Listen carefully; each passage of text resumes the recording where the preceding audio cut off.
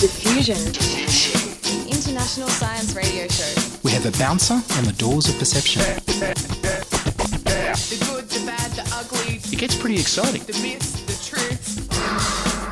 Toxicology. Astroseismology. Magnetism. The dark side. Genetically engineered potatoes. Planetoid. Planetoid. I love that word.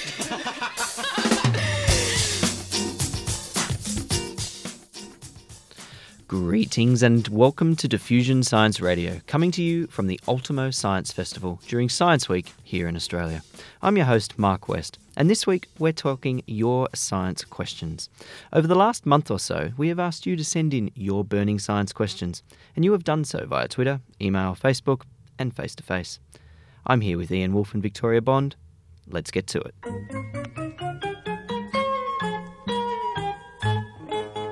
It's a scientific fact. A scientific fact.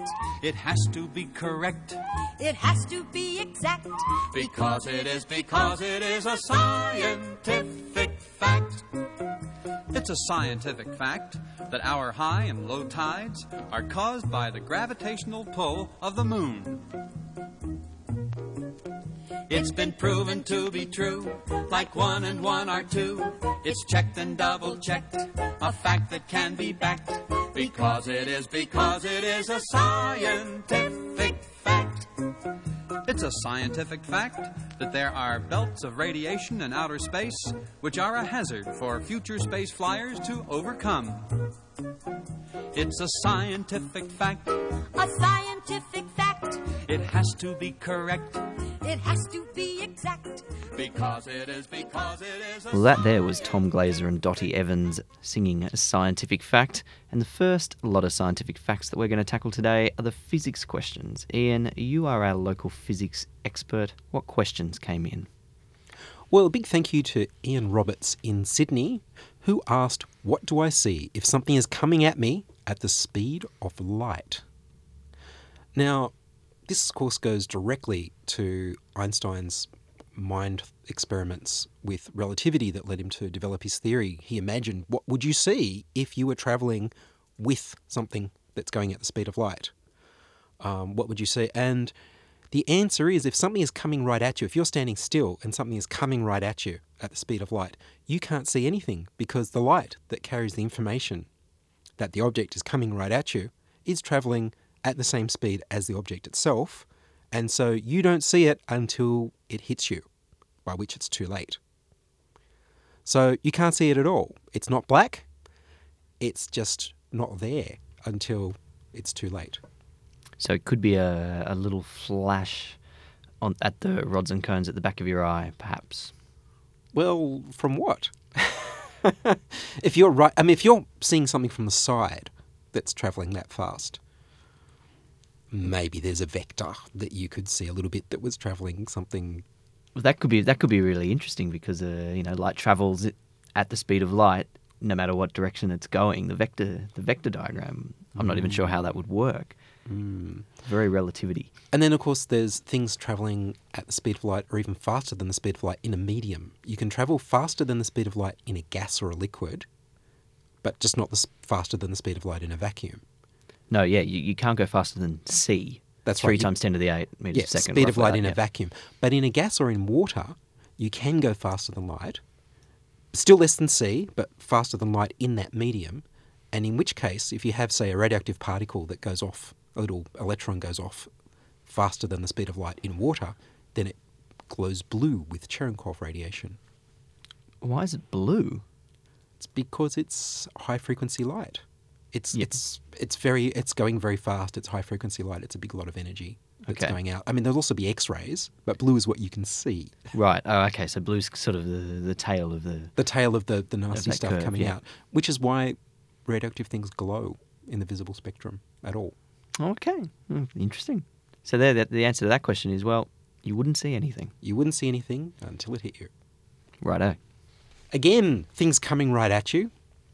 If you shot a bullet with a given velocity and mass from a room at 298 Kelvin, which for those of you in Celsius is 25 degrees, into a room at 0 degrees Kelvin, which is as cold as you can get, what would happen to its momentum and trajectory? Now, this is a thermodynamics question, because 0 degrees Kelvin is one of those things that you can't actually quite reach in the real world. It's no ideal situation. And in thermodynamics, movement of particles is what is considered heat. And so there's conduction of that little movement is how heat conducts from one particle to the next. So if a bullet is in a room that's 0 degrees Kelvin, the bullet will be hotter than 0 degrees Kelvin, quite a bit hotter. So if you shoot into that room, the bullet's just going to keep on going. It won't be stopped, it won't be slowed. If you insisted on the bullet being at 0 degrees Kelvin, then you get into definitions of movement and heat. Of what temperature actually is, I guess. That's right. And the last question from Balthazar Lechen. When astronomers take pictures of space, the information they get has a very wide time span. Some of the light comes from a few light years away, and some can come from a million light years away. Therefore, the information they have is not true, by which I think he means it's not the current up-to-date information, it's old, since a star that appears to be at a particular spot could be somewhere else completely different or may have actually died and not exist anymore. And this is true for a lot of stars. So how's this taken into account when trying to analyse the universe? Now this is a good question because the universe is pretty big. Now our galaxy is 100 million light years across. So stars from the furthest end take 100 million years for the light to get here and tell us. But stars are very long-lived, so in 100 million years, not very much happens. It's unlikely that it's going to be dying. Most of the stars aren't in that stage, so the star's probably still around. Will it be in exactly the same place as we see it? Well, we can predict where it's likely to be over that period of time, so we can take that into account. You can build computer models, but all we have is what we see plus mathematics, and when you put those two together and you get a computer model, which is how they determine the large-scale structure of the universe, which spans many more millions of light years than just merely 100. I am a scientist. I am a scientist. I am a scientist. We gotta live on science alone now. The next question we're going to answer today is the question, why do I sneeze at the sun? From Lisa Bailey in Adelaide. And I actually also suffer from this affliction, or whether or not it's an affliction, well, that's for us to find out right now. It's actually called photic sneezing. And I spoke to Professor Louis Partek from the Howard Hughes Medical Institute, who studies neurogenetics. And the first thing I asked him was, is it real? It's absolutely real, and it's a phenomenon where people, after being in relative darkness for a certain amount of time, walking out into bright light or turning on a bright light will lead them to sneeze usually the same number of times each time they go through that cycle. And it may be once or twice or three times or more. And we really don't understand why it happens, but there's no question that it's a real phenomenon, and it appears to affect perhaps as many as 10% of the population. And it appears that it's a genetic trait that's passed on from people who have it to 50% of their children on average.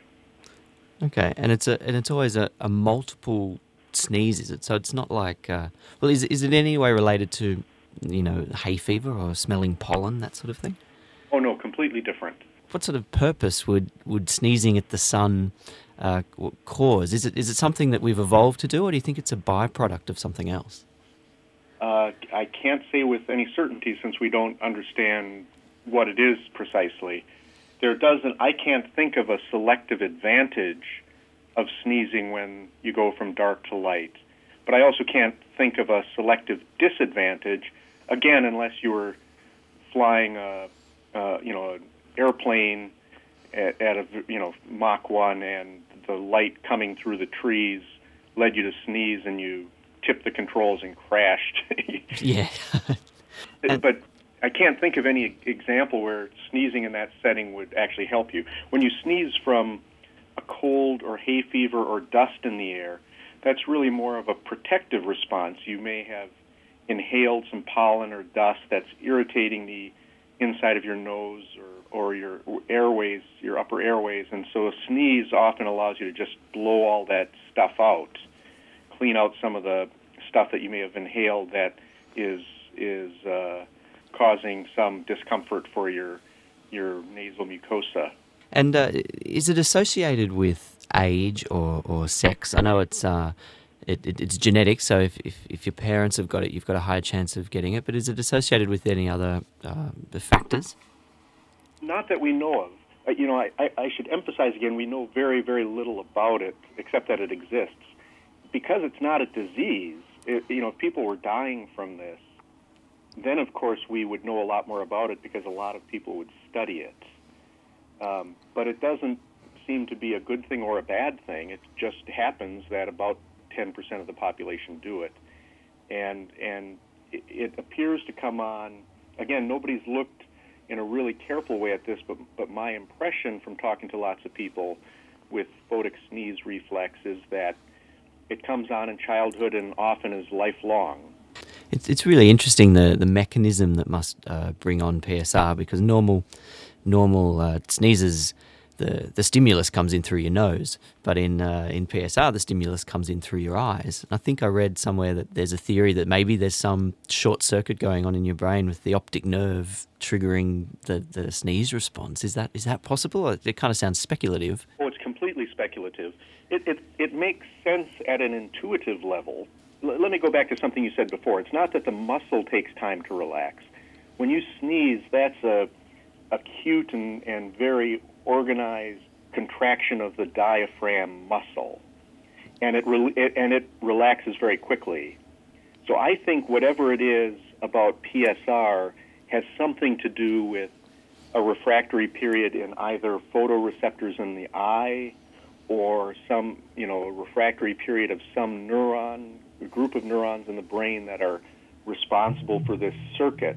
Yeah, so intuitively it makes sense that if, for example, the nerve that makes your eye, the hole letting light into your eye gets smaller when you walk into bright light, that happens, right? If you shine bright light in someone's eyes, the colored part of their eye gets bigger and the black hole in the middle gets smaller. Yeah. Because of the contraction of that muscle or relaxation of that muscle, I don't recall which. If, for example, nerve fibers from that should have gone to the eye, in fact, were going to the diaphragm, that would make sense, right? That you activate those just in the same way that you activate the nerves that are making your eyes the hole in your eyes get smaller, so that it protects your eyes from getting too much light. But I don't think that there really are nerves that are going all the way from the eye where they should be down to the diaphragm. Yeah, that's a long nerve. But rather, it could be some short circuit or an abnormal connection somewhere in the brain or brain stem. That seems perfectly plausible and intuitively pleasing as an explanation. But there's zero data in support of that, and zero data refuting that. I simply can't say anything other than, yeah, that sounds sort of like an attractive idea, but we simply don't know is the bottom line. So, guys, I sneeze at the sun. I am a sufferer of photic sneezing. How about you? No. No? Victoria? No, I don't sneeze. It'd be interesting to have our listeners actually, answer a poll or something so we could get larger numbers and maybe statistical power. Well, I've actually started up a poll and we'll put it up on the Diffusion Facebook page. Fantastic. And everyone can participate. Our Facebook page, if you don't know, is facebook.com/Diffusion Science Radio. So get over there and become a fan of Diffusion. But yeah, I have suffered this for all my life. Both my parents have it and my brother has it. So it's definitely a real thing, but people used to laugh at me when I said it, but it's completely real. And so you were saying earlier, do you think it might be dominant? It's definitely genetic. Yeah. It's definitely genetic. Yeah, but I can't think of any evolutionary advantage you would have with it. But then I guess if there's no disadvantage, there's no pressure to get rid of it, to select it out. So it could just exist through genetic drift, I guess. Or it could be tied up to something that is useful, because genetics are like that. Yeah. Interesting to know what it is. Don't know what that is. This is ongoing research. Victoria. Next up, I took a question from Anka Arnhem, who asked a question about the physiology of fat cells. I managed to corner Dr. Bernard Champion at Nepean Hospital. If cells in our body are replaced all the time, and nothing in our bodies is as old as we are, will superfluous fat cells disappear when you slim down, or just be replaced by new ones? I've heard many times that even if you lose weight, you will put it on really easily again, because your fat cells just fill up if you even think about eating a piece of cake. It's a good question. It's a difficult question because we probably don't know the exact answer. What we do know is that a lot of people can lose weight, but only around 10% of people who lose significant amounts of weight, and by that I mean maybe more than 5% of total body weight, actually maintain that weight loss long term. And there seems to be almost an energy homeostasis back towards whatever weight you've reached or plateaued at. When they have studied these people who've lost that weight, so say they were 100 kilograms, or say they're 110 kilograms and they lose 20 kilograms to 90 kilograms. When they've done studies of their fat cells, usually subcutaneous, and there's different types of fat. You have to understand there is bone marrow fat, there is visceral fat, and there is subcutaneous fat. It's relatively easy to study the quantities of it through CT, ultrasound, DEXA, densitometry imaging. It's not so easy to study what's actually happening at the actual cellular level. What we do know is that when you take biopsies from those people who've lost significant weight, when they get fat, when people put on weight, the fat cells get both bigger and more numerous. So they get there's hyperplasia of fat cells, and also, I suppose you could say hypertrophy, but bigger and more of them. Sadly, it seems to be when we lose weight that they don't die as such. They just get smaller. So we have a lot of small fat cells. And yes, the theory is that at each new level of weight, you've got an increased number of fat cells that if you then create the energy conditions in terms of intake and expect, like you were doing a lot of exercise and you've cut back on that those fat cells that have been a little bit inert but not dead are sitting there ready to take up whatever energy they can gobble up and reaccumulate fat and size and put weight back on. It's actually very complex in that the other thing we do know is that we used to think fat was just fat as storage, energy storage vehicle. We now know it's actually a gland. It's very hormonal. It's arguably the most hormonally active tissue in the body. And it secretes hormones called adipokines. And if you look at obesity and diabetes, or diabetes associated with weight gain, as an inflammatory condition, when people put on weight, there is a whole series of derangements in these adipokines. And even though a lot of them are made by fat cells, the good ones that are insulin sensitizing and help with appetite satiety tend to go down or show resistance phenomena, and the bad ones tend to go up. And so, again, in these weight loss conditions, there are changes in some of these hormones, and these are things like adiponectin and resistin and leptin, and there's even roles for interleukins in this. Ghrelin's another one, but there are imbalances in the overweight state and the weight loss state that maybe conspire against us to actually keep the weight off. Yeah.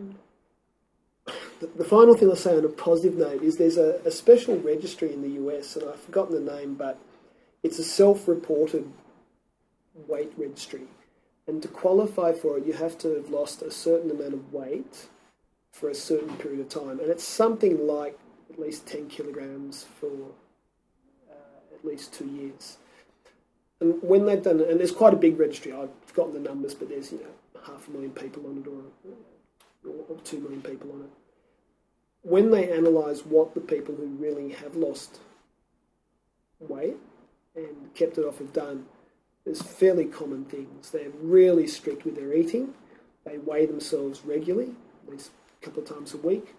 They do regular exercise, approximately 60 minutes a day of brisk walking, okay, which you can cut down by doing more vigorous exercise to probably half that time.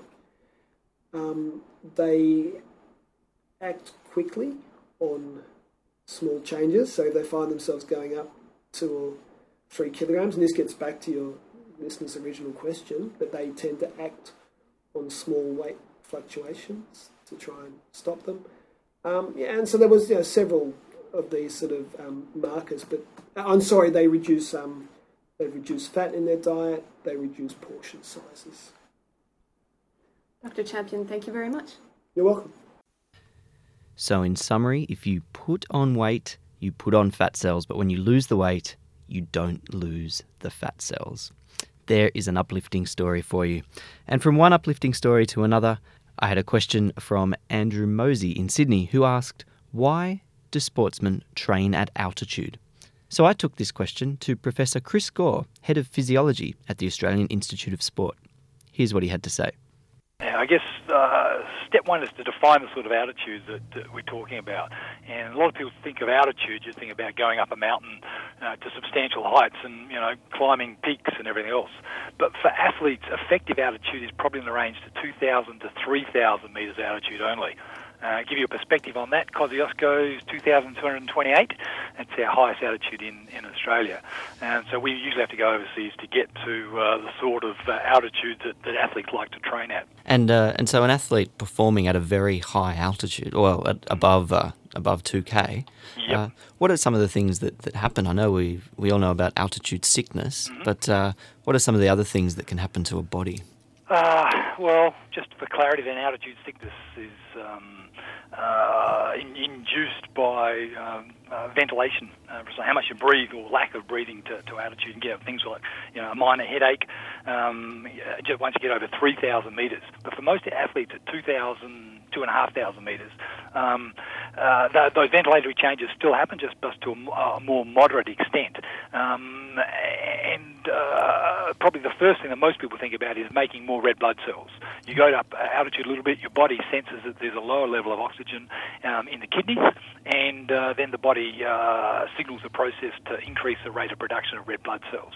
Okay. And that's a very, very common, strong understanding about what altitude is all about. We at the AIS have done a fair bit of research looking at other areas that are related to red blood cells, but also not related to red blood cells. And things we've looked at is one thing called muscle buffer capacity, and that's to do with how the body handles, say, lactic acid, lactate, and found some very positive benefits from athletes spending time in simulated altitude of 2,500 to 3,000 metres in terms of how their body is more effective, I guess, at handling blood lactate. And so this is not so much due to is it a lack of oxygen, or is it due to there's the pressure of oxygen is just less up there, isn't it? Yeah, very, very correct. The amount of oxygen, roughly 21%, is the same, once, even at the top of Everest, it's still 21%. The difference is the pressure. So when you're flying in a plane, a commercial plane, across to Sydney or, Perth or whatever, when you hear it popping, that's the changes of pressures, just like if you drive up a decent-sized hill. It happens about every 300 to 600 metres, depending on the individual. It's the changes of pressure, and that change of pressure means that the availability of oxygen across the lung is different. You can imagine there's the pressure helping to force or the diffusion of oxygen across the lung. If you reduce the driving pressure by being higher at altitude, it's harder to get oxygen across the lungs. And how long does it take to adjust at, let's say, an altitude of 2.5K, say? How long does it take to physiologically adjust to that? Can you ever adjust as well as somebody who's born there and lives their life there? Yeah, I think that at those sort of altitudes, the probable answer is yes. And you can probably adapt mostly in a couple of weeks. To be able to perform quite well if you're an athlete. I've got good colleagues over in Colorado Springs there who measure military cadets at around 2,200 metres, and they look at the time course of their hemoglobin and other changes in the body over a year or more, or 2 or 3 years of their cadets, and find that in terms of the red cell changes, it probably takes up to 6, 8, months until they get full acclimatisation at that sort of altitude. Wow, 8 months. Mm-hmm. That's for the red cells. But, you know, if you can imagine, it's like an asymptotic curve where it sort of goes up quite rapidly and then plateaus off sort of gradually reaching a new plateau. But you know, for athletes wanting to go and compete at, 2,500 metres altitude in some sort of endurance event, if you spent a couple of weeks at that altitude, which is what a lot of people did before Mexico Games, it's a pretty time-efficient way, I guess, of getting most of those adaptations happening in the body. You're listening to Diffusion Science Radio across Sydney on 2SCR, across Australia on the Community Radio Network, and across the world on the podcast. And that's all we have in this week's edition, this Science Week edition, of the Diffusion Science Radio Show. We only got to a few of your questions today, so listen in over the next few weeks as we tackle some more of them. And we'll also play longer versions of the interviews you heard today. And remember to get over to the website www.diffusionradio.com for some notes on these questions and also some notes on some questions that didn't get to air. Also remember to get over to our Facebook page, facebook.com/Diffusion Science Radio, to participate in our sneeze survey. Do you sneeze when you look at the sun? Diffusion was produced today by myself, Mark West, in the studios of 2SCR in Sydney. Joining me on the program were Victoria Bond and Ian Wolfe. We were broadcast across Sydney on 2SCR 107.3 and across Australia on the Community Radio Network. Or perhaps you listen to us on your podcasting device of choice. If you'd like to subscribe to the podcast, get over to our website, www.diffusionradio.com. If you've got any burning science questions, why don't you email them to us at diffusion@2scr.com. My name's Mark West. We'll catch you next week on the Diffusion Science Radio Show. It has to be correct. It has to be exact. Because it is a scientific fact. It's a scientific fact that our high and low tides are caused by the gravitational pull of the moon. It's been proven to be true, like 1 and 1 are 2. It's checked and double-checked, a fact that can be backed. Because it is a scientific fact. It's a scientific fact that there are belts of radiation in outer space which are a hazard for future space flyers to overcome. It's a scientific fact. A scientific fact. It has to be correct. It has to be exact. Because it is a scientific fact.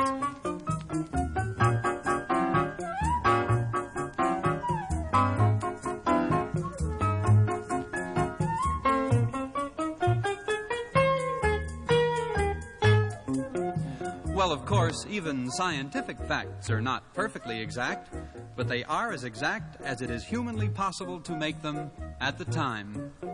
It's a scientific fact, a scientific fact. It has to be correct, it has to be exact, because it is a scientific